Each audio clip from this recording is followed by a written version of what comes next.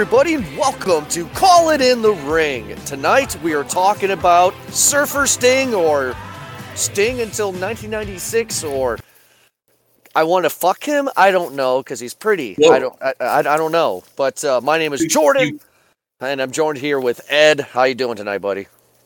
I'm hanging on there, Sloopy. How are you? Oh my God, he's doing his Ohio State bullshit. I would have just said that early Sting, but you wanted to fuck him. So I mean, he's pretty. The reason why I said that is because my wife at dinner tonight was like, "So what's your Call in the Ring episode about?" And I said Sting, and she goes, "Who's Sting?" And I was like, "Oh, okay." So I pretty much did the whole show for her, which pissed her off. She's like, "Oh my God, I don't care," right? So the whole point was I showed her a side-by-side comparison of Surfer Sting and Crow Sting. And she goes, "Wow, those are the same guy?" And I said, "Yeah." I said, "We're going to do the first show tonight about Surfer Sting." And she goes, "He's kind of cute. I'd fuck him." Well, okay then. So I'm like, I'm going to do know that. what?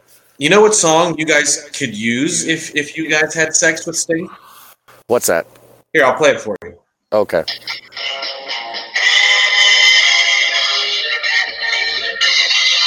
O-H-I-O. So I'm going to go ahead and spell it out there to all the fans right now who are listening to this show. You are listening to this show Friday, which means that it's the day before the Michigan-Ohio State game. I live in a suburb of Toledo, Ohio, which is 5 minutes away from the border of Michigan. And Ed lives in Pennsylvania, but for some reason, Ed is an Ohio State fan, and I am a hardcore Michigan fan. So during Saturday, we are mortal enemies, and the Sloopy song, which makes no sense for an Ohio State song, they like to play it. So he's giving me shit for the Michigan-Ohio State game. That's what he's doing. Yes.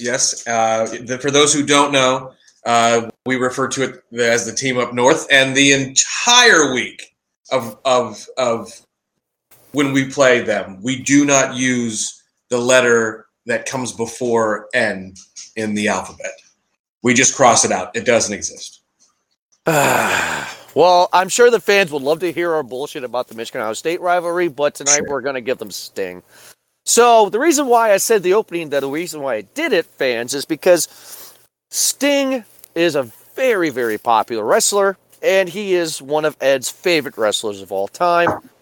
So we decided to give you guys a little bit something different, that we didn't want to talk about all of Sting's career. There's just too much to cover in one show. We don't want to go on for 5-6 hours. So what we decided to do was we're going to split this up into 2 parts. This episode is going to be titled Sting Part 1. This is all about Sting from his starting careers until he becomes Crow Sting in 1996. We will end at that Bash of the Beach time in 1996 when the NWO turns. And then sometime later in the future, it could be a month from now, it could be 6 months from now, it could be a year from now. But we will come back to you with a Sting Part 2, which is all about the Crow Sting. So we'll talk about that Sting later. Tonight's all about Surfer Sting. Well, I mean, I guess you can call him, Venice Beach Sting, or you could call him early Sting. I mean, I like the idea of Surfer Sting. I don't know where you came up with it. We could definitely use it. But I didn't pull this out of my ass. I mean, that's what people on different websites have said. That's what Wikipedia has said. It's just because of his Venice Beach, California being built from, and his hairstyle. Very 80s, very surfer. Just very, for what he was at the time. I get it. I mean, I understand where it comes from. I had never heard of him as referred to that, but I'll go with it. Yeah. Before we officially start this show up, I want to tell Ed that even though we're going to be mortal enemies on Saturday, tonight we are buddies, not only because we're talking about wrestling, but because I am cracking open a Yuengling traditional lager right now, because he's from Pennsylvania and Yuengling's in Pennsylvania. So here's to you, pal. Here's a Yuengling for you. Well, if I had a Buckeye beer to crack, I sure would. I would prefer a Yuengling, but okay. Okay. Hey, wait a minute. That's not what we said 10 years ago. But times have changed. So again, before we start the show, everybody out there, for the Call It in the Ring verse and the Movie Guide verse, and listen to this episode, We are not going to be talking about Sting Part 2 or the Crow Sting. We're only talking about Surfer Sting, all the way up from his early career ending at Bash of the Beach 96. We're not talking about anything else up than that. So this will be a good starting point for everybody to get to know who Sting is.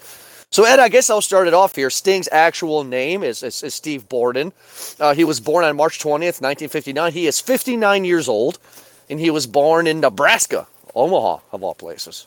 Yeah, Omaha, Nebraska, which surprised me because the Sting that we're talking about was billed as being from Venice Beach, California, Charlotte, North Carolina, and then obviously later, Every Man's Nightmare. But I did not know until after he retired that he was from Nebraska. Maybe it was my own stupid fault. It's still real to me. Damn it. Believed, the guy inside me believed that for the most part, these guys were from where they were built. Well, with certain obvious, Every Man's Nightmare or fucking Death Valley. Death Valley, Parts Unknown, those kinds of things that don't exist. Of course. Right. But to prepare for the show, I did check out Great American Bash in 1992 for the World Heavyweight title against Sting and Vader. And I watched a few matches before, and I knew that Stunning Steve Austin was a part of the Deadly Alliance. Mm-hmm. Stunning Steve Austin was billed from Hollywood, California, because he was a part of the Hollywood Blondes with Brian Pillman back in the day for WCW. And then he comes to WWF. That's true. And you know who else? Austin, and he's from Austin, Texas. So, you know who else was a part of that? At the time, his name was Paul E. Dangerously, but he is today known in every wrestling fan's hearts, every ECW fan's heart, as Paul Heyman. It's true. Paul Heyman. God bless him. So there's just a lot of things, and going back and doing some of the research for this match, or excuse me, this match, this show. Man, oh man, watching some of these guys from back in the day, like guys that knew how to fucking wrestle, and we'll get into it in more detail. But one guy that really, really surprised me how different he was as a wrestler was Scott Steiner. Yeah. Scott Steiner's changed before. We'll get into it. Yeah, before he was Big Papa Pump, when him and Rick Steiner were the Steiner brothers, and when Scott Steiner was like I don't want to call him Kurt Angle because he was never that good, but the whole amateur style grapple and suplex and stuff was really good. They were, we'll get into the match between the Steiner brothers and Sting and Luger for the tag titles in 1992. But like watching that match, it's like, God, that was a great match. And then going back later and seeing Big Papa Pump with the little head on his bicep that was on top of another bicep.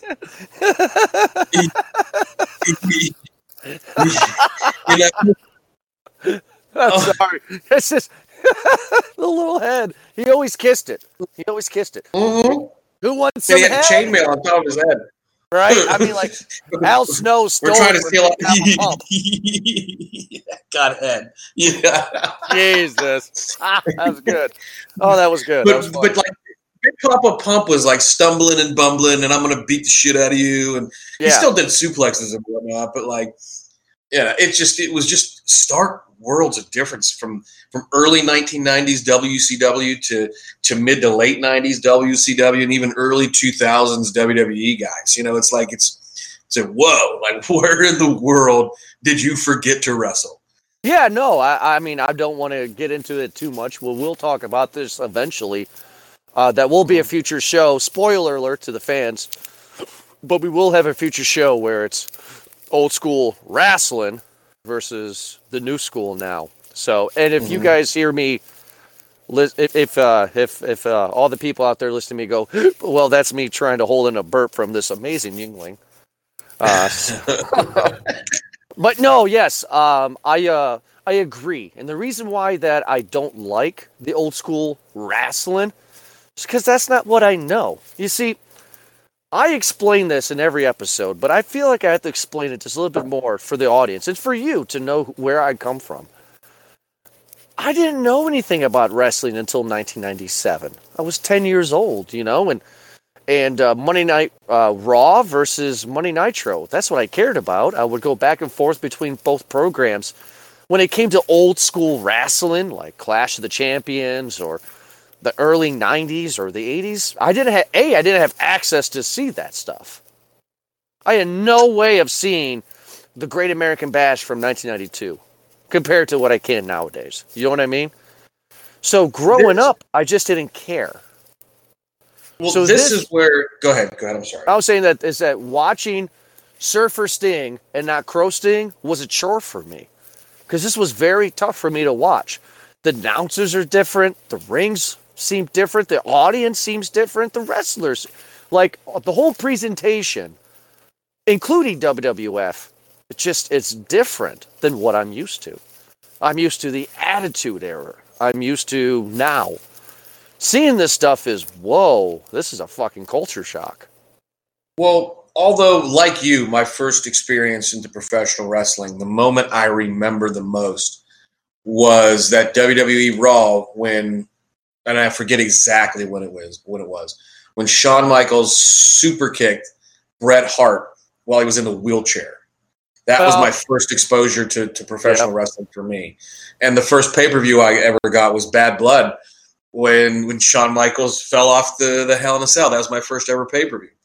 But I grew up, my grandfather basically raised me. My dad was a big part later on, but like it was a different, my grandpa basically raised me when I was young. And I started getting into professional wrestling relatively young-ish. I was 10, 11, and I was still basically living with my grandparents at the time. And my grandpa, who knew I was into wrestling, started telling me about guys that he had seen. Guys like Vern Gagne, I was going to say Mean Gene Okerlund, but that's absolutely wrong. Excuse me. Guys like Vern Gagne, Bruno Sammartino. My grandfather's hero was Bruno Sammartino. And then that started him and I having a different kind of relationship. He could show me one of the things that he loved was professional wrestling. And he's also the guy that got me into comic books. For those that listen to our other show, Movie Guys Podcast, know how much I love comic books. My grandfather got me into it. So I was exposed to NWA. I was exposed to early WCW because of him. So my knowledge of wrestling is more along the same lines of yours, my first experiences, and probably most of our fans. But I have this internal love for somebody like Sting because of my grandfather. Right. I understand that, and unfortunately I'm the only one in my whole entire family that watches wrestling. A little behind the scenes here of our personal lives. I have a one-car detached garage in my house here, and I completely gutted it and turned it into a full functioning sports bar with air conditioning and heat and everything. And my dad would come over a few times this summer, and he would watch some of the last pay-per-view my dad watched with me this year was SummerSlam, and he's sitting here at my bar watching. He's just like, I don't get it. I just don't get it. So I'm alone. So like when you and I decided to do this show, I'm like, finally I can talk about wrestling with somebody. I mean, jeez.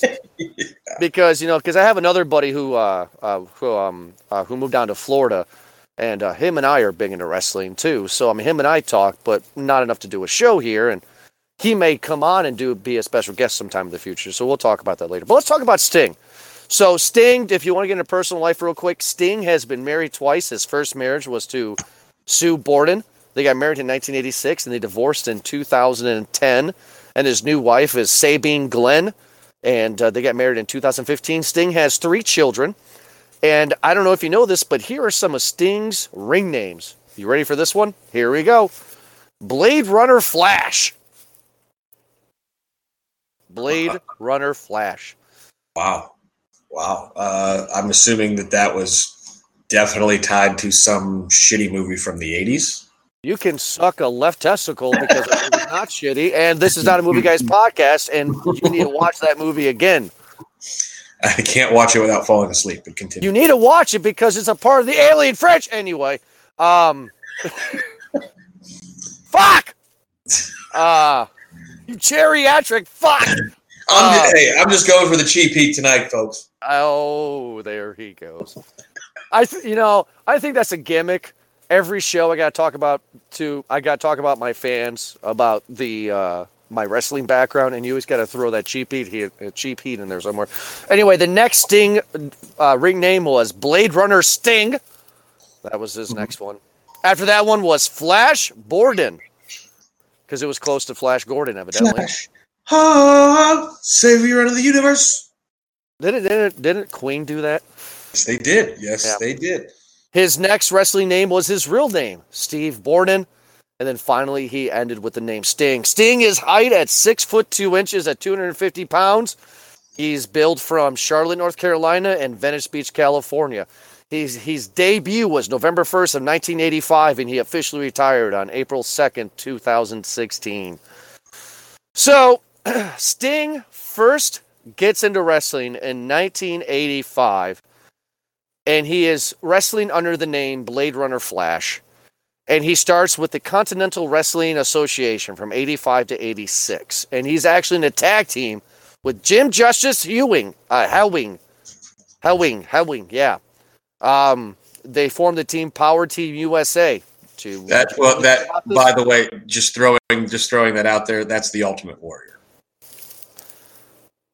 Is that Ultimate Warrior 1 or is that Ultimate Warrior 2? No, that's the Ultimate Warrior. That's the one that's the Ultimate Warrior. That I hate to jump in. That's true. Yeah, look at that. Yeah. Wait a minute. Okay, so let's just go off Sting for real quick. I just want to know if this rumor is true. I've heard rumors that there was 2 Ultimate Warriors. Is that the truth? I'm sure that there was some truth behind it, because I don't know that there was ever another Ultimate Warrior, but you got to realize that the Ultimate Warrior was an outcast in the wrestling world because he was so into health and nutrition at the time, when everybody else was into going out and drinking beer and partying, and Ric Flair was like that. He was the guy that would drink 37 beers a night and whatnot. That was not the Ultimate Warrior. And the Ultimate Warrior was a bodybuilder first. And you've got to remember that tag team, he was up, if I remember right, and I don't mean to jump in for you, but Sting and the Ultimate Warrior, they were a team called the Blade Runners or something like that, because it was Flash and Rock. All I know is from my notes is that the 2 were members of a team called the Powerhouse Team USA, which were a part of the All California Championship Wrestling Association. Okay, I could be I'm obviously misremembering it, but it was Blade Runner Flash and Blade Runner and whatever I said about the Ultimate Warrior, Blade Runner Rock. This is hilarious because Blade Runner came out in 83, so clearly these people love Blade Runner. What a team. What a team. I mean, if you think about that nowadays, right? And I know that unfortunately, Jim is no longer with us. Ultimate Warrior has passed away, but what a great way for Sting to start. Sting starts his career off with what ultimately is going to become the Ultimate Warrior, and the Ultimate Warrior starts his career off with ultimately becomes Sting and a tag team. Mm-hmm. Wow. Yeah. What a team. That would be a great team. And a lot of those guys at that era, that's what happened. You got put with because Rick Baseman trained Sting, okay, and so Rick, which was a part of that promotion, right, and he also trained the Ultimate Warrior. The Ultimate Warrior and Sting trained together, right? I mean, what are the fucking odds that 2 of the greatest professional wrestlers of all time train together? That's very rare that things like that happen. However, guys would get together back then and they were workout buddies, excuse me, and we should be wrestlers and whatnot, or they got to one promotion and they became best friends because they became travel partners. And then one guy went to one place and one guy went to another place. And that's how you get introduced to guys. And That's how one person would move from one place to the other. This just so happens to be Sting never left WCW until he had to. Mm-hmm. But, that's just sort of how things happened back in the day. This is just I don't mean to say this is just the show's first encounter with that. Yeah. I mean, before, okay. So Sting was billed as Blade Runner Flash. He was with Jim Justice Hellwig, which is Ultimate Warrior. They started on the All California Championship Wrestling, and then they both moved to the Continental Wrestling Association, which is CWA, which is based in Memphis, Tennessee, and they became the Freedom Fighters. And they were going up against a team called the Lumbering Hulks. And then after the Lumbering Hulks feud was over with, the Freedom Fighters left CWA and ultimately went to UWF, which is the Universal Wrestling Federation. Just throwing this out there, another tie-in to the old time kind of stuff, right? So that was Memphis Wrestling. That was Jerry Lawler and Jeff Jarrett's dad. Yeah, that was the promotion with Andy Kaufman. I believe so. I don't know what the name of it was at the time, but I think you're right. I know that's the Memphis. I remember that as the Memphis Wrestling name organization that made Jerry Lawler famous. So I guess it would have to be, yes. Yeah. I'm putting puzzle pieces together in my head live on the show. So the Ultimate Warrior and Sting joined the Universal Wrestling Federation, UWF, and it's an organization run by Bill Watts, and it was based actually in Louisiana, and they were dubbed the Blade Runners. Oh, so I jumped ahead in time. See, I misremembered. Yeah. I jumped ahead in time. And this is when Sting changed his name officially from Blade Runner Flash to Sting, and the Ultimate Warrior changed his name to Rock. So Sting and Ultimate Warrior start going together and the All California Championship Wrestling as Power Team USA. They go to Continental Wrestling Association. They leave in 1986. In 1986, they join the Universal Wrestling Federation. They become the Blade Runners. Sting changes his name to Sting, and then Ultimate Warrior changes his name to Rock. That's interesting. You need to know this about the UWF, okay? It was run by Cowboy Bill Watts, who was a long-time wrestler in the 60s and 70s. And the reason I know Bill Watts is because of his incredible feuds with Bruno Sammartino. I remember Cowboy Bill Watts, or however it was, Cowboy Bill Cowboy, I don't remember. But I remember Cowboy Bill Watts because of my grandfather's, and and then this is what actually ultimately became Jim Crockett Promotions. I'm getting tingly. You're finding this out. I'm getting goosebumps. The UWF is eventually what became Jim Crockett Promotions, which eventually then would become merged with what would become WCW. And so then NWO. Well, whatever. This is the start of Sting as the loyal guy, which we'll talk about in this show, I'm sure. Mm-hmm. So he has a great career in that year. He was in the Universal Wrestling Federation from 1986 and 1987. However, though, the Ultimate Warrior gets called up to WWF to go against Hulk Hogan in WrestleMania 6. So that leaves Sting behind. And Sting is later joined with a guy named Gilbert. And they become the two-time UWF World Tag Team Champions in 1986. And then that tag team ended, and Sting became a third-time UWF champion, tag team champion with Rick Steiner in 1987. Mm-hmm. Mm-hmm. So now, following that, Sting also was able to get another title in UWF. He won the UWF Television Championship. Mm-hmm. Now, he held that until Jim Crockett bought UWF, and it became the National Wrestling Alliance. Let's talk about this for a second here, okay? ECW, WCW, and I believe TNA pretty much majority of wrestling promotions still to this day have a television title, and WWF never did. What do you think that is? And here's my honest opinion. This is not a knowledge. This is my honest opinion.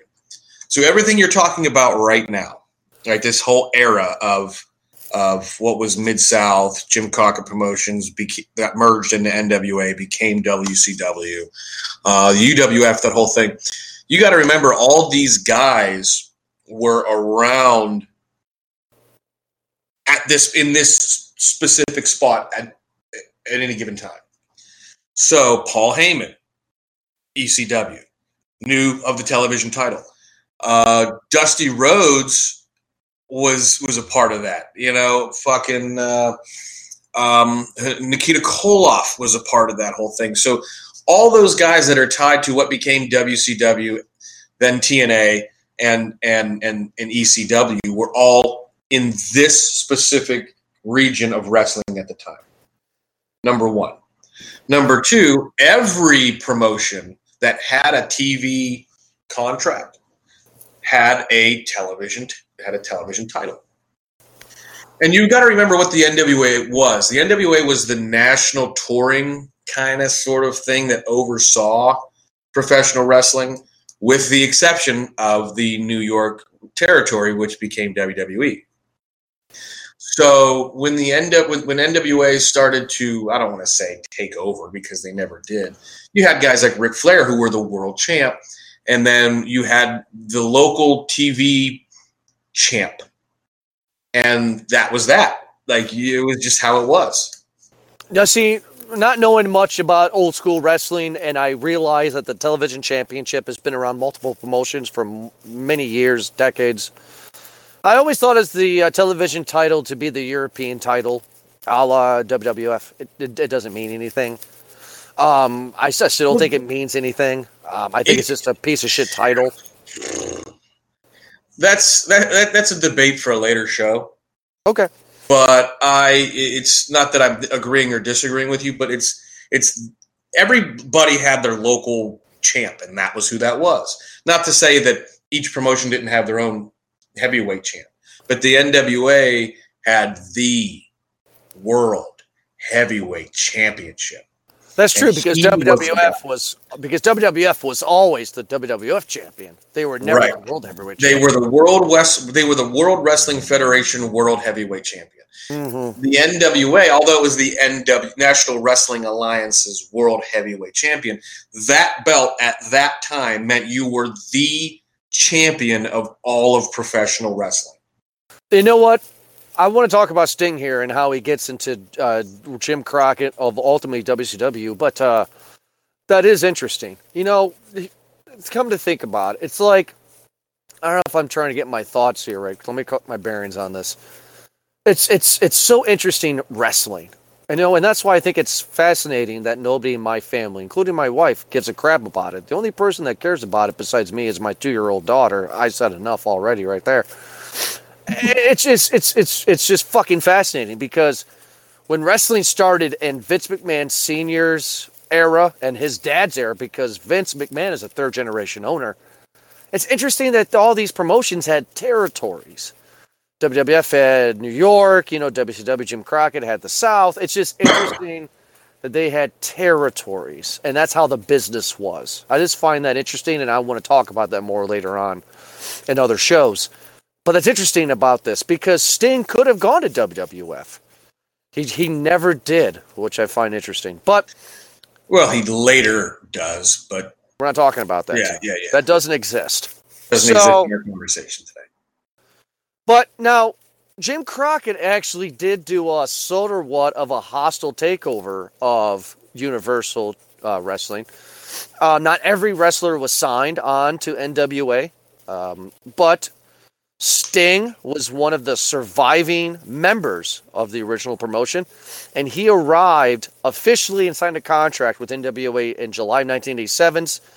And Jim Crockett and Dusty Rhodes used the opening match of Starrcade 87 to showcase Sting. And he was partnered with Michael P.S. Hayes. Michael Hayes. Fabulous Freebirds. which is Vince McMahon's like boy, right? Not then, but he wasn't Vince Ow. McMahon's boy. He was Vince McMahon's bitch. Nice. I think they all are. Larry Zbyszko and Well, no. Larry Zbyszko was not Vince McMahon's bitch. Larry Zbyszko was one of the old school guys that later on in WCW was like the guy that he was the guy. okay, fine, fair enough. But Sting was part of a 6-man tag match, and they were going against Gilbert, Scott Steiner, and Larry Zbyszko, and ended in a 15-minute time limit draw. Sting established himself now going on as a rising star, and him and a few UWF alumni had pushed over to the NWA. And then all of a sudden, the first ever pay-per-view of Clash of the Champions started in March of 1988, and Sting challenged Ric Flair to the NWA World Heavyweight Championship. The match ended in a draw after a 45-minute time limit expired. Can we talk about this match for a minute? We have to. It is literally one of the greatest matches in the history of professional wrestling. They just go at it and at it and at it. And it's just, if you've, as you know, fans of our shows, if you've never seen this, I don't even know. I'm assuming it's on the network. It has to be. There's no way it's not. It is? Yeah. I watched it. It's just like, it's cheesy. It's 80s cheesy. But you see Ric Flair at his ultimate heel-ness. And you know, you don't quite have, once we get to the rematch, you get the woo versus who thing. But like, you can see that chemistry starting, and it's like, holy fuck, a new guard is a new guard is here. But here's what I want to know. So Jordan, you just saw this match for the first time when we were doing research for the show. Is that correct? Yeah. Okay, so knowing what you know, I just want you to take 60 seconds and just tell me what you think about that match as somebody who's never seen that style of wrestling before. Well, 60 seconds, not a long time. The match is interesting. I mean, I did find myself bored a little bit because it's not the pizzazz, it's not the Finn Balor or the 90s Stone Cold kind of wrestling that I'm used to. There wasn't much of a storyline that I could follow, which I missed. I actually missed the soap opera of it, to be quite honest with you. I don't know why, but I kind of missed the soap opera-esque of it, of, the heel always being the bad guy. Ric Flair was at his top of his heel game in this. It's actually very funny to me because I don't think Ric Flair is aged today because that guy still looks like he does now, in my opinion. I know he's older, but still. But the match was a great way to start off Clash of the Champions. That pay-per-view was still around now. WWF just turns it to Night of the Champions. Not a terrible match. Had a great time watching it. Can't believe it lasted for 45 freaking minutes. That was a long time. But just, I don't like that it ended in a draw either, though. I just don't like that it ended in a draw. But overall, decent match. I want you to remember, and this is the difference between WWF and all other wrestling promotions, okay? This match. And what you're used to, what you've known, is the big show, the putting on a show. Great, great big performances, right? These guys are so used to putting on a show for the local audience. Those people that are there, that they, the guys had they went and they promoted it for a couple of weeks, and they went and did shows in front of a couple thousand people. And they put on the performance for those in the ring. In the crowd. WWF put on a show for those watching it on TV. So that's why these matches are the way they are. I'm not saying that's why matches would end in draws, because you didn't want the guy that was the local guy to get beat by the guy that was the national guy. You feel me? I get that. I do. I get that. I see it. So later on, we get into 1989. Sting is back into single competition again with the NWA, and Sting finally gets his first title win as an NWA champion. He defeated, I'm going to murder this name, but he defeated Rotundo for the NWA Television Championship in a live match in March. Mm-hmm. So, I want to talk about do you know who that is? No. That is, he's better known as IRS. And he is the father of, Bray Wyatt. He's Bray Wyatt's dad. Mm-hmm. So, that's who that is. Which Bray Wyatt's career is like over with. But anyway. Yeah, we'll talk about it later. But now, I'm going to go back to a show that's in our archives. Fans, this is our selfless plug of the show right now. If you like this show of Call It in the Ring, make sure to go to movieguyspodcast.com and go to our archive section. It's under Call It in the Ring tab. You can listen to all of our archives so far since we've done this show. And I want you guys to listen to The Rock episode, because this is where I'm going to do my comparison. And I know the times were different from when Sting started, from when The Rock started. But this is my point. This is why I like Sting right now. It's because the guy started off, he paid his dues. He was not an individual champion. He was a tag champion. He eventually became a television champion. He goes to another promotion. He's at his third promotion, and he finally gets the NWA television title, or a la European title, WWF. The Rock was in the promotion with WWF for 6 months. He was already the fucking champion or something. I like that. I like that Sting did that. I like that it took him a while to do that. I know you and I. I don't want to rehash the argument, so I want fans to go back, because I 100% disagree with everything you just said. I know you fucking did, but I like it that guys pay their dues. I fucking see this at my personal job. I see this in my day-to-day life. It's just like guys that just fucking get shit when they don't fucking deserve it. And this guy has, I'm not saying that guys don't deserve to pay their dues. It's the argument is when you've got it, why should you fucking have to wait 6 years? If you've got it, you've got it. The Rock is one of the greatest professional wrestlers of all time. One of the greatest WWE. Better than Sting. It's unquantifiable. Unqualifiable, because it's two totally different eras. It's like asking if Tom Brady is better than Roger Staubach, because Tom Brady has more Super Bowl rings, but they throw the ball 50 times. Roger Staubach threw it 12.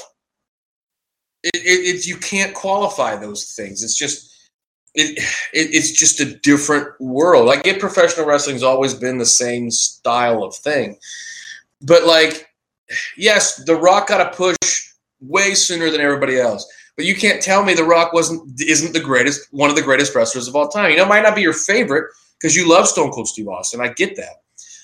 And that doesn't mean that a guy like CM Punk or Sting didn't fucking earn where they're at. They did. But if you look at the time frame and look at other guys who started around him, how soon does he gets a title shot.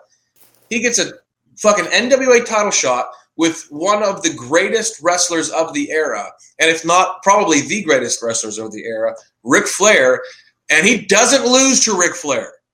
That's a fucking draw, but it doesn't matter. I just don't like it. I like guys paying their dues, and Rock never did, so that's just my... No, sir, I don't like it. I don't like it. I don't like it, sir. I don't like it at all. I don't agree with you, but, fuck it. That's just the way it is. I respectfully disagree with your assessment. Yeah. Sting later continues to be booked by Mr. Rhodes here, and he wins both the United States champion and the NWA championship title in the fall of 1988. And then all of a sudden, his rivalry starts with Hawk and Animal, the Road Warriors, for a televised match. I really like the Sting fella. Is that your attempt at Dusty Rhodes? I really like the Sting fella. He's got something special. There's something about him, baby. He's going to be the champ of the world someday, baby. I'm just imagining you talking around with your tongue all the way to the top of your mouth there, just like a fucking idiot. Jesus Christ. If we had video, that's exactly what you would have seen. Jesus Christ. That was Ed's attempt to Dusty Rhodes, everybody. Failed. I'm not even going to attempt it. I'm feeling very American Dream-ish because I'm wearing polka dot socks at the moment. Why are we friends? All right, because, baby, because. What are you doing? Jesus Christ. All right, so Flair got a victory over Sting, and he was attacked by Funk's stablemate. I'm assuming Funk is Terry Funk. Yes. Sting came in the aid of his own rival Flair at this time, and the two feuded with Muta and Terry Funk for the rest of the summer and fall, culminating in a Thunderdome cage match between the two teams. And Ric Flair and Sting won at Halloween Havoc in 1989. And the alliance with Flair resulted with Sting joining the newly reformed and now faced Four Horsemen with Anderson and Ole as well. So Ole Anderson is something else in his life. Let me tell you. Right. Sting finally, him and the four-man round ribbon Iron Man tournament at Starrcade 89. And the final match of the night was Sting defeated Flair to accumulate the necessary points that he needed to win in the tournament. And the victory made Sting the number one contender for Flair's NWA World title, leading to tension within the Four Horsemen. That's a good storyline. They don't do that anymore. That's a great storyline. Hey, these guys are friends. They're in the same stable or the same team. Let's have a tournament. You win by points. Hey, the guy who's the champion, who's also in a stable with this other guy, that guy who is a part of the stable has got the points, and he's now the number one contender. Great storyline. I like that. Yeah, I mean, they do it now in heel stables. They've been doing it now. Like, perfect example is The Rock. Okay, I'm just giving you another example because it was the first time it came to my mind. He was the young up-and-coming stud in the Nation of Domination. Farouk was the leader of the Nation of Domination. And, then they had a feud. It's just done in heels now. It's not done in really good guy things. Now it's one good guy becomes the bad guy. Like, for example, Seth, the Shield, Rollins, and Dean Ambrose. Like, they have, one's a good guy, one's a bad guy now. Yeah, that is. And that's going to be a good match at TLC. I can't wait. And you got Braun Strowman going against Baron Corbin in TLC. That'll be great. Get these hands. Right? I just love it. Just this sidetrack real quick. So I want to talk about Sting in 1991 here. But I'm sorry, no. I want to talk about Sting in 1991 with this feud with the Four Horsemen. But I love that. So far, what I have found that I love so much about wrestling nowadays is that, again, for the millionth time, I started watching wrestling again in 2016. So 19 years later from when I first started. And watching guys like Braun Strowman and watching guys like Elias, and when I first start watching them in 2016, I'm like, who the fuck are these guys? Fuck these guys. I don't like these guys. Mm-hmm. And just seeing them become organically loved is just so much fun. Like, I watched an interview with Braun Strowman on YouTube, and they're like, where does Get These Hands come up with? What does this happen? And Braun said, I just said it. I don't know why I said it. And now it's a fucking t-shirt. I just love that about wrestling. And I don't think that happened in the 80s and 90s compared to what it is because social media and stuff like that nowadays. But just sit back and watching this stuff just makes me go, oh. Because let's talk about Baron Corbin for a second. When I first started watching wrestling, Baron Corbin was this long-haired, tattooed motorcycle guy who won the Andre the Giant Memorial at WrestleMania Battle Royal. Mm-hmm. And now he's Constable Baron Corbin and shit like that. It's just fun to see. He sucks on the mic. He sucks. I'm just saying, it's fun. It really is fun to see Braun Strowman, who was a part of the Wyatt family, who was the Big Show, the Andre the Giant of the Bray Wyatt, of the fucking Wyatt family. It's just amazing to see him go from that to this. It's fun.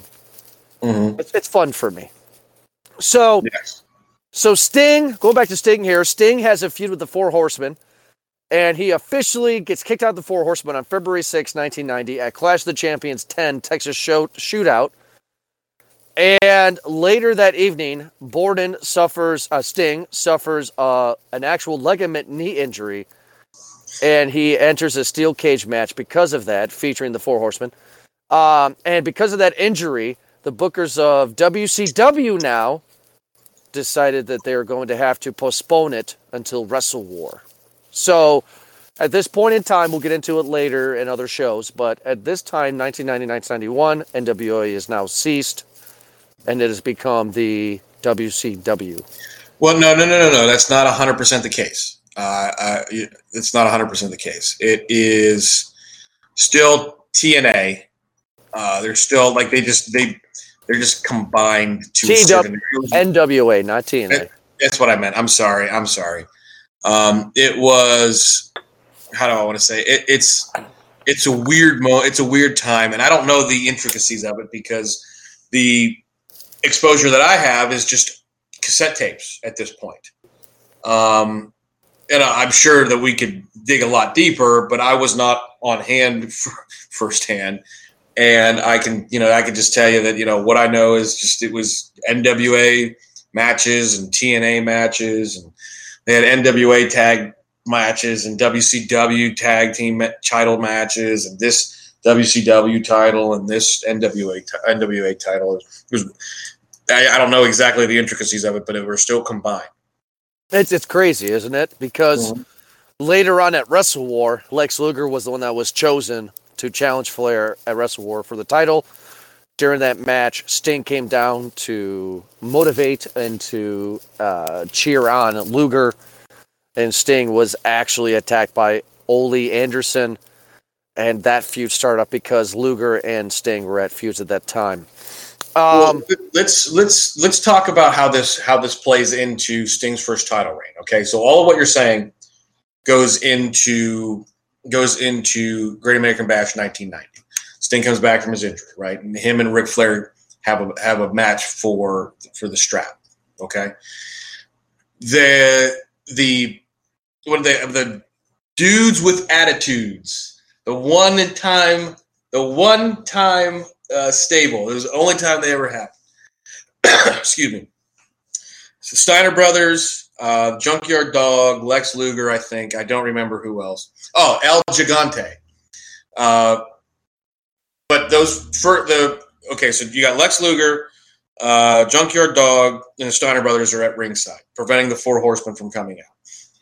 Then El Gigante handcuffs himself to Ole Anderson. They come out during the match, right? And then you get the rest of the Four Horsemen come out, and you get these, what they called themselves, the dudes with attitudes or something, whatever the fuck. Something that rhymed and had attitudes, right?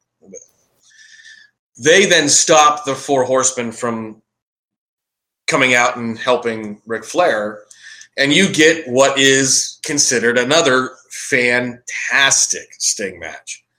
This is the woo versus woo.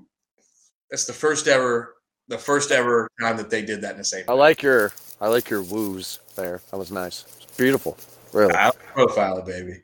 Woo! I mean, I believe right now the audience is listening to this and have tears running down their face with that beauty that you have cultivated.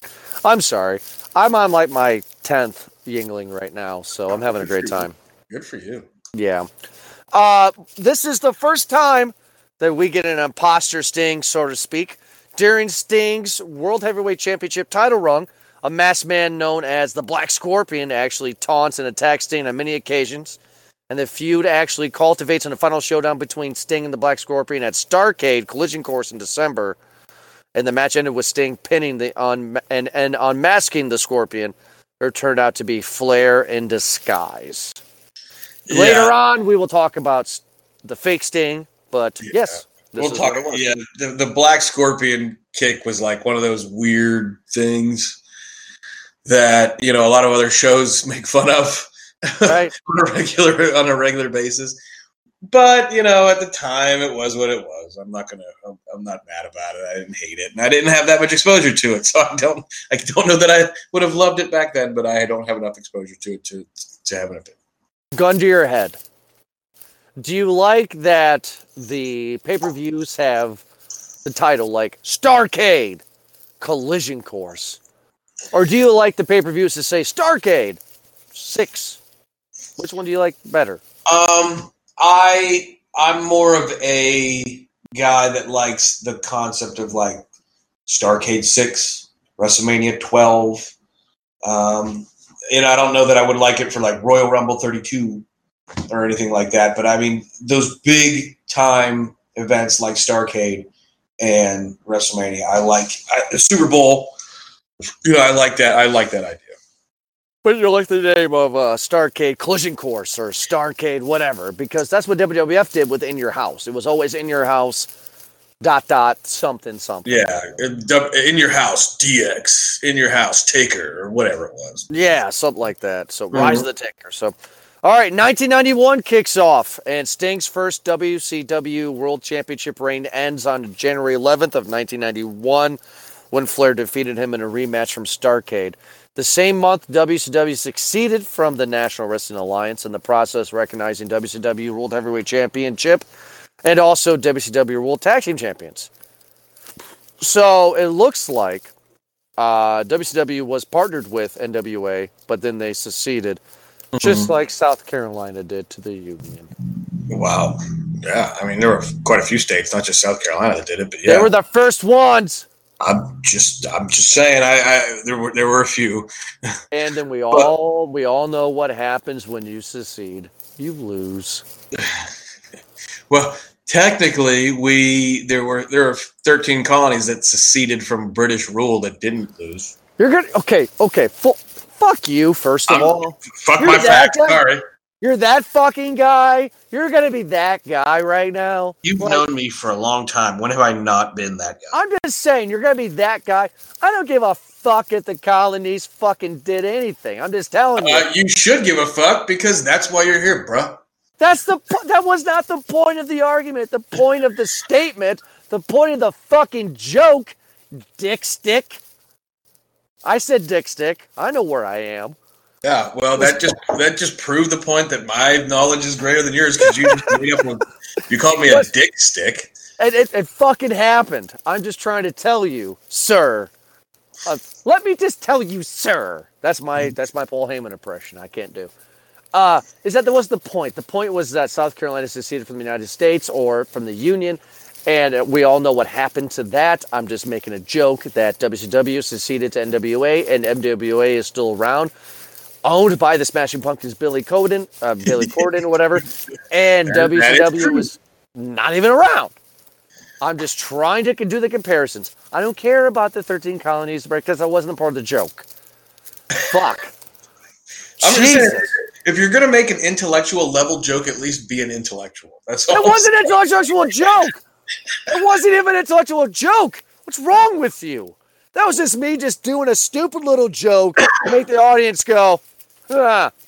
But now you're making them go scratch their fucking heads because I'm trying to talk about Sting here. Can we talk about how Sting and Luger and the Steiner brothers had a fantastic fucking tag match at Super Brawl? Yes, so talk about the Super Brawl for the World Tag Team titles. The Steiners won by pinfall, right?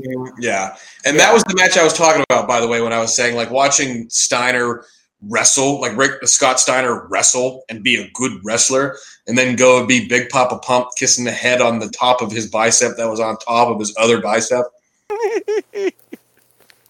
I'm going to giggle every time you say that now. Continue. No, that was what was literally. I mean, that was the match in 1991, and that was the first great match in what it would be sole WCW history. I can't say enough about that match. It wasn't that long. But it was brutal. Nikita Koloff comes out just showing you what Sting was, because Lex Luger would like backstab fucking Sting left and right. Yeah, man, Luger was a dick, right? He was a huge dick. But like Sting being the ultimate good guy, the ultimate face, saw that Nikita Koloff was coming around to punch Lex Luger in the face with this chain thing. Yeah. Right? Pushed Luger out of the way, gets punched square in the head, gets opened up, and I forget who it was Rick Steiner or Scott Steiner, pinned him. And then after because they were all faces at the time, there was like 4 good guys. And they come out, the match ends, and they're all like, what the fuck happened? And Sting's like, I don't know. Nikita Koloff just come out and punched me in the head. And then they're all sort of talking. And it's really fun, by the way, to listen to that was Dusty Rhodes and Jim Ross who called that match. And then they go to the back. Nikita Koloff runs in the back. They go to a young Tony Schiavone. Yep. Right? And he's trying to interview Nikita Koloff, who's running away. Then all of a sudden, Sting comes out. Sting comes in the back. And Sting starts beating the shit out of Nikita Koloff. They go outside. They fight outside the arena. They hit each other with chairs. It was really cool. Like, that was really fucking cool. Yeah, see, now that was cool to you. What was cool to me was in August of 1991 when Sting went up against and defeated Steve Austin to win a tournament for the vacated WCW United States Championship. I liked that match. Was that before or after the War Games with the Dangerous Alliance? No. That was way before. Steve Austin and Rick Rude. That was before. Okay. So Sting in 1986 becomes the WCW United States Heavyweight Champion, and then at Starrcade '91, Sting won the first ever Battle Royal. God, you know what? I'm just gonna say it. Do you remember? And I hope our fans remember the greatest show on MTV ever called Celebrity Deathmatch. Yes, when they were claymation. Yes. Yeah, watch them. All the episodes are on YouTube. These names, Battle Bowl, just reminds me of the segments that they would have for Celebrity Deathmatch. It's just funny because they would have Death Bowl, and stuff like that. This terrible name, Battle Bowl. Just a terrible fucking name. But anyway, so Sting, after he wins the first ever Battle Bowl Battle Royal, he starts to feud with the Deadly Alliance, and headed by the manager at the time, Paul E. Dangerously. Paul Heyman. Paul fucking Heyman. So the Deadly Alliance and Sting begin to have a feud. The reigning, undefeated, undisputed. Go ahead, I'm sorry. You were going to do that, weren't you? I was going to do it, but in the middle of it, I forgot how he says it. The reigning, undefeated, undisputed, universal champion, Brock Lesnar. Every time you watch him say Lesnar, watch his tongue. It goes up to the top of his teeth. Lesnar. Brock Lesnar. It's like he's channeling his Vince McMahon with the.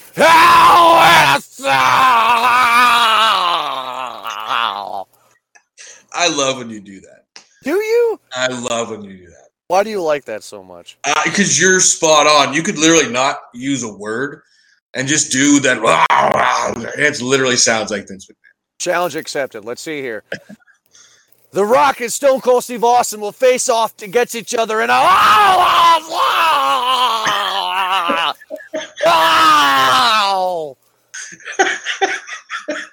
At the Royal Rumble!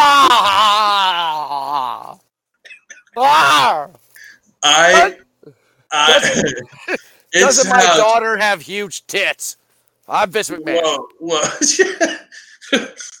He did stare at him during her wedding. Did you see those puppies? Stick them out, Steph. No wonder him and Donald Trump are such friends. I wonder if billionaires all bang their daughters. Oh,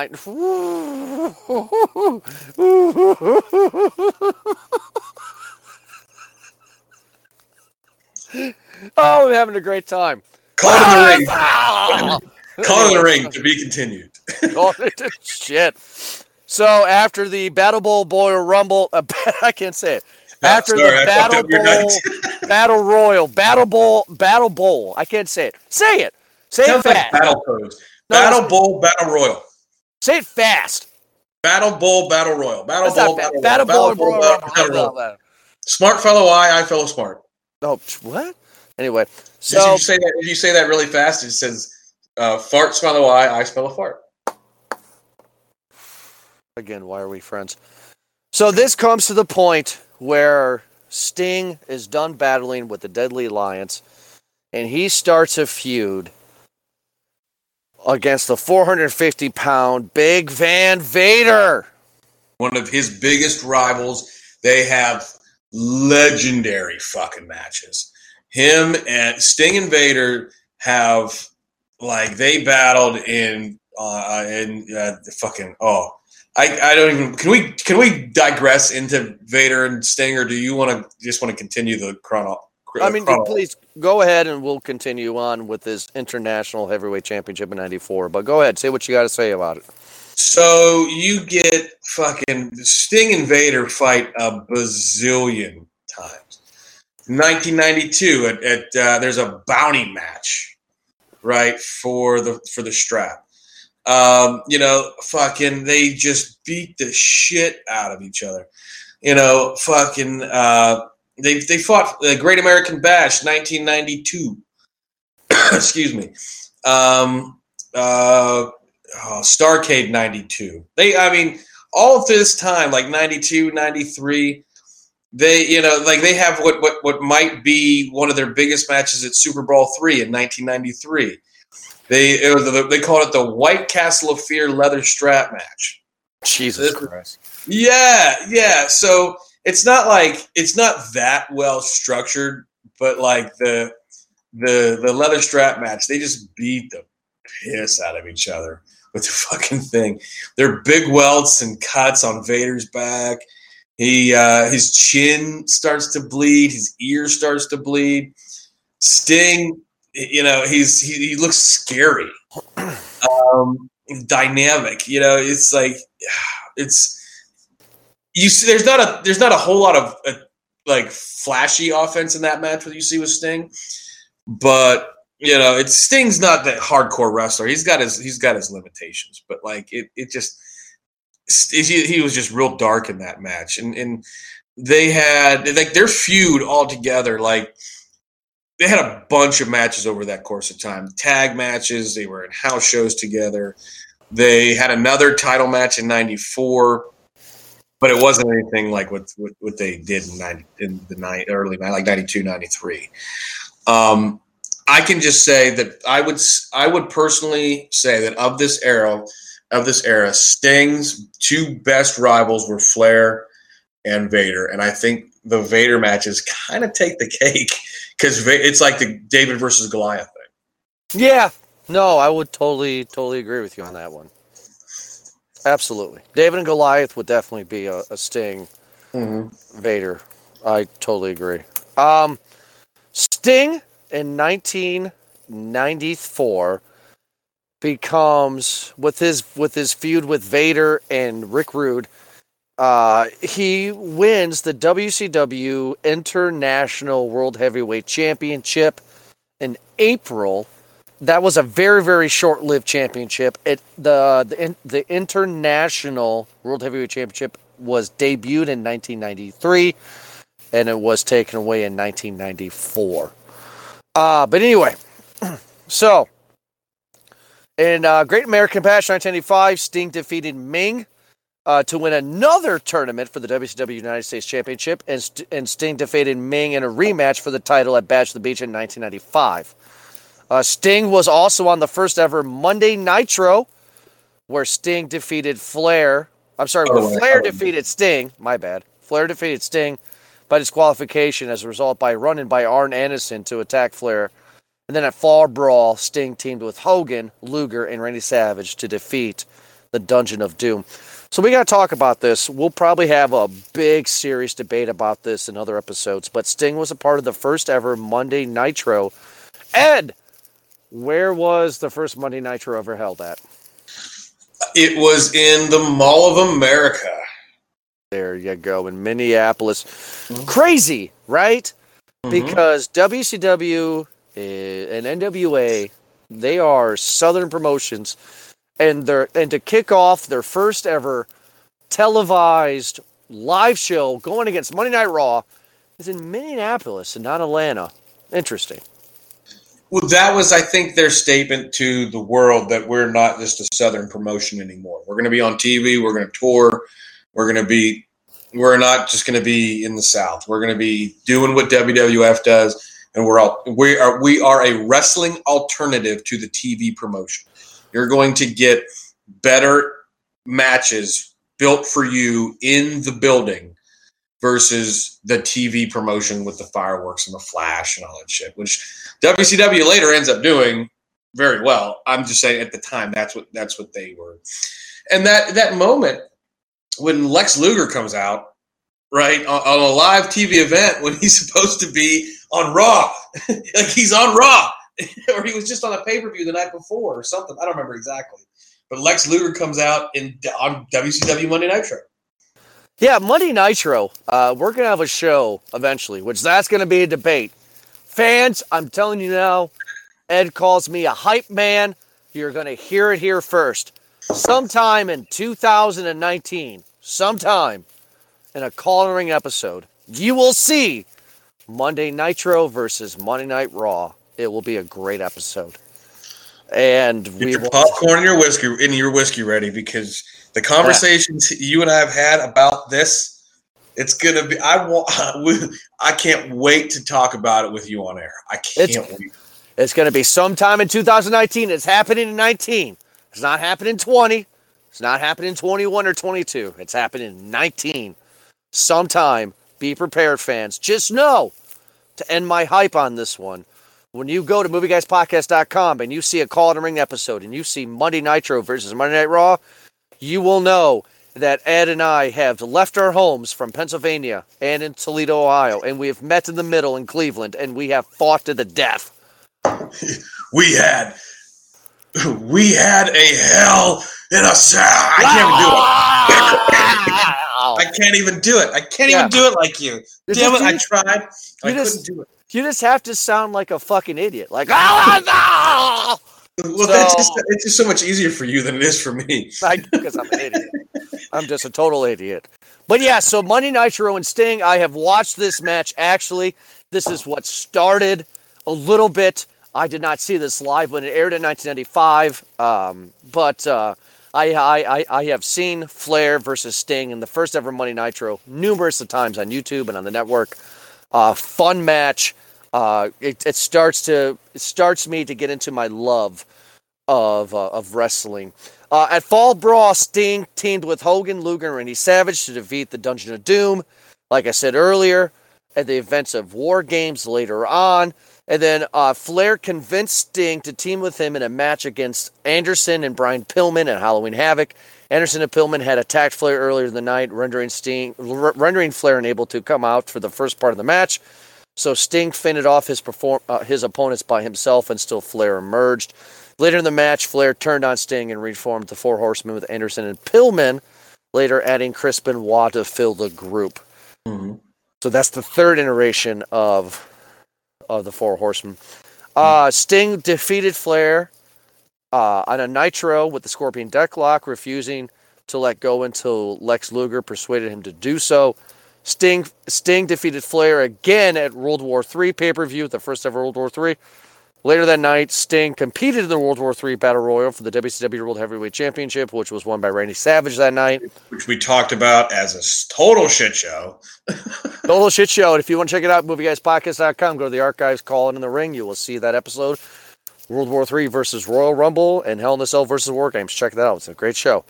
Sting alliances with Hogan and Savage led to the Four Horsemen to attack them as well, and Sting's second U.S. title reign lasted until November 13th of that year, when Sting was defeated by Kensuke Nakasaki. Kensuke Kasaki. Kensuke Kasaki in Japan. At Starrcade, Sting defeated Saki, representing New Japan Pro Wrestling, in a non-title match to win the World Cup of Wrestling for WCW. In the next match later that night, Sting lost a triangle match involving Flair and Luger. Flair won by countout to become number one contender for the WCW World Heavyweight Championship, which Flair won from Savage in the next match. So that kind of cultivates our Sting overall, because in 1996, Sting changes. which we'll talk about in our Sting Part 2, which I'm sure I will have a lot to discuss. Yeah, you probably will have a lot, and I look forward to you having more, not just research knowledge, but like passion and memories as a child. Because for me, Sting was one of those guys that, I only saw him on cassette tapes, and I watched, Monday Nitro and whatnot. But I really via cassette tapes, VHS tapes, and I was introduced to the world that became Sting because my grandfather actually liked Sting a lot. My grandpa liked Sting because I was born in the late 80s, and at this time it's 1998, 1999, so Sting's still doing his thing. My grandfather was not a fan of the Crow Sting. Not that we're not going to get into that later on in the discussion, but, for me, the early part of Sting's career was him being like the ultimate heel, the ultimate face, the ultimate good guy, sacrificing life and limb and health for his friends and whatnot. Like, Hogan never did that. Yeah, Hogan's kind of a dick. Hogan did a lot of dickish things, and Hogan was the larger-than-life guy. And, I don't know this for a fact, but I can almost guarantee you that at the time, Sting had multiple offers from WWF to come over. And especially when WCW was stealing guys left and right, I can almost guarantee you Vince made ridiculous offers to Sting to come over at the time. I don't know that to be fact. I'm just assuming it's true. So, yeah, I mean, my thoughts on Sting in this, and I don't know whether or not you agree with me or you may disagree with me. I don't know, and quite frankly, I don't care. But I think this era of Sting it's the end of classic professional wrestling. You know what? I actually will agree with you on that because we're ending it before Bash of the Beach of '96. And that's where everything in wrestling turns. Wrestling still to this day has not been the same. You have guys like the Bullet Club, Finn Balor, Luke Gallows, still doing Too Sweet. I mean, everything has changed because of this. The number one most selling T-shirt in WWE today is still NWO. So I believe that. And that's a little fun fact for everybody.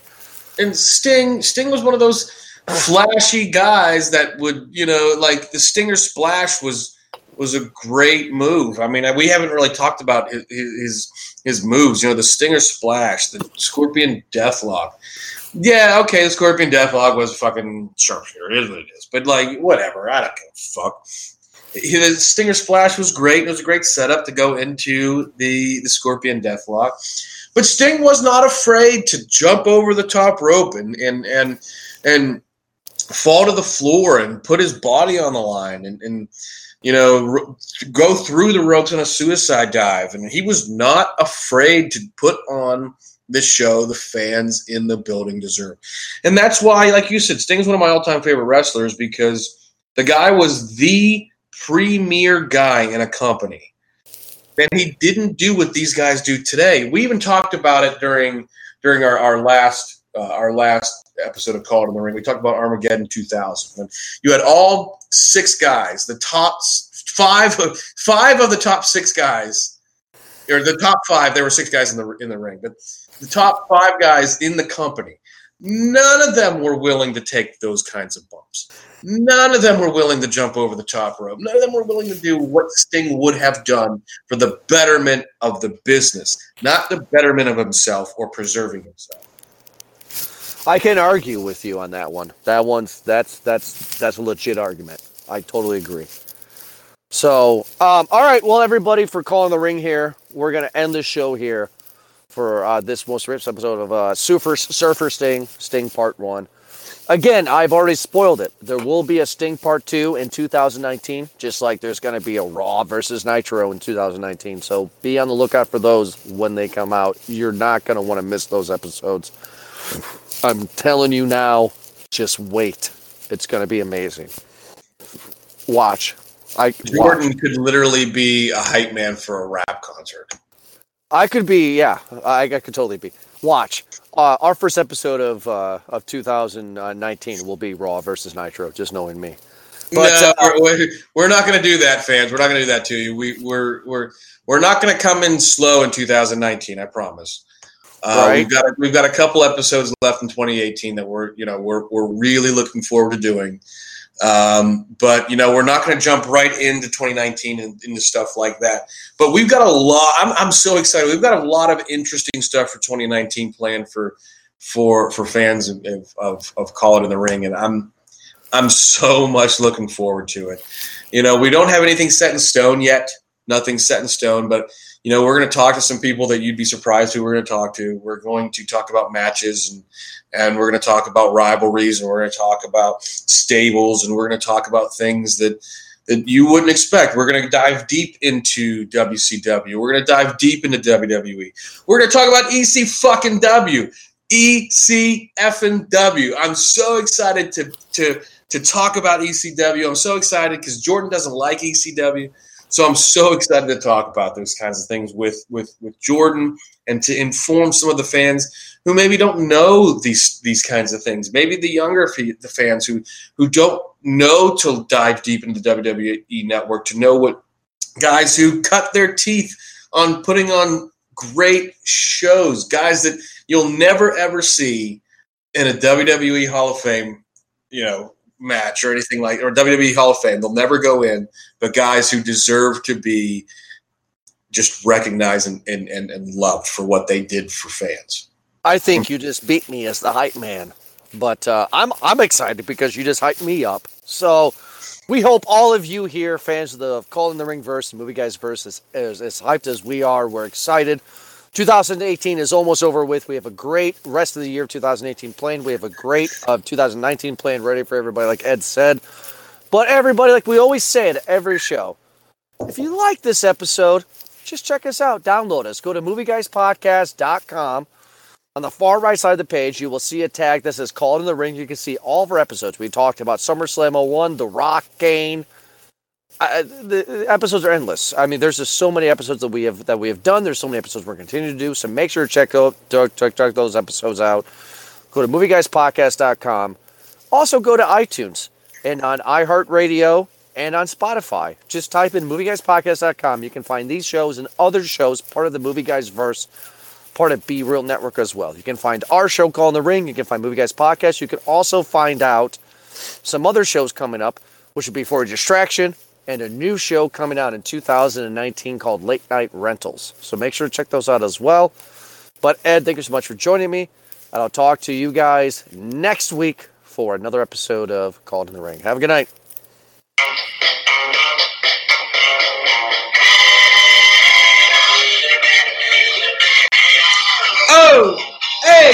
O-H-I-O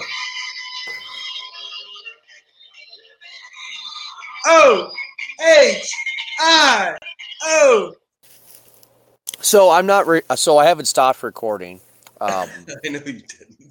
The fans are going to hear this right now as a little blooper. So 3, 2, 1, beep. Who the fuck do you think you are? O-H-I-O. I'm doing the hand. I just don't understand. I mean, I just don't understand you Ohio State fuckers. I just don't understand you guys. We beat you for 10 years straight. We have more chips. Bullshit, fucking shit we did. Urban Meyer has never fucking lost to Ohio State or Michigan. Urban Meyer's never lost to Michigan. It's not fucking about to happen now.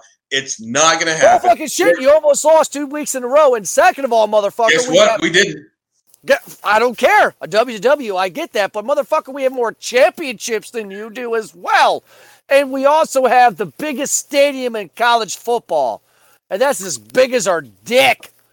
I don't want to hear it. You're about to take that dick and shut up your own fucking ass because Muckfish again. Ohio State's going to win on Saturday. And goddamn it, we're going to the fucking playoffs. You ain't going to the playoffs. It's going to be Michigan versus Alabama in round 1. And in the final round for the national championship, it's going to be Michigan versus Notre Dame, and you know it. I don't want to fucking hear it. We go. I don't want to fucking hear it. I don't want to listen.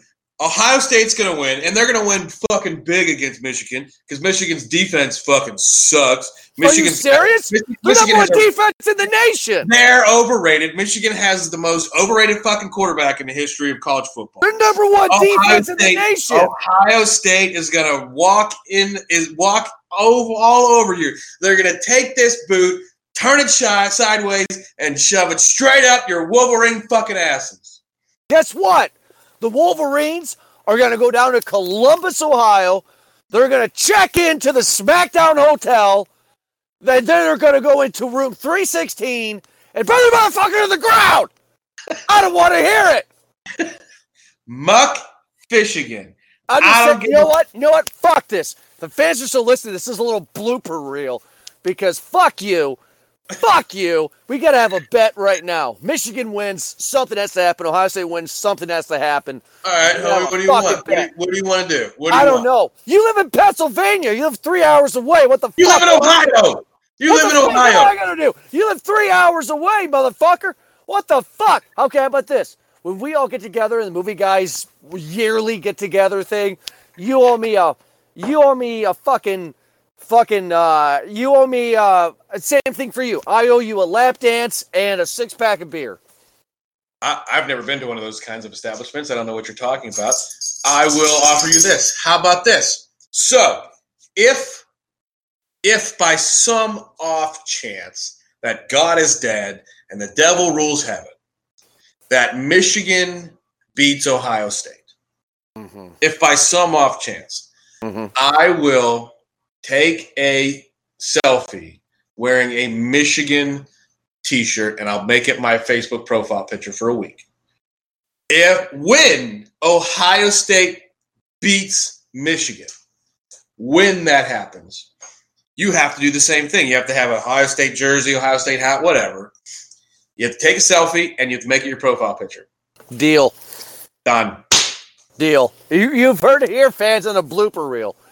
Fuck you, they didn't want to hear about this. But you have pushed me to the limits. You have pushed me to the limits, and I can't deal with it. It's happening. Fans, thank you so much for listening to this episode. We'll talk to everybody later. Have a good night.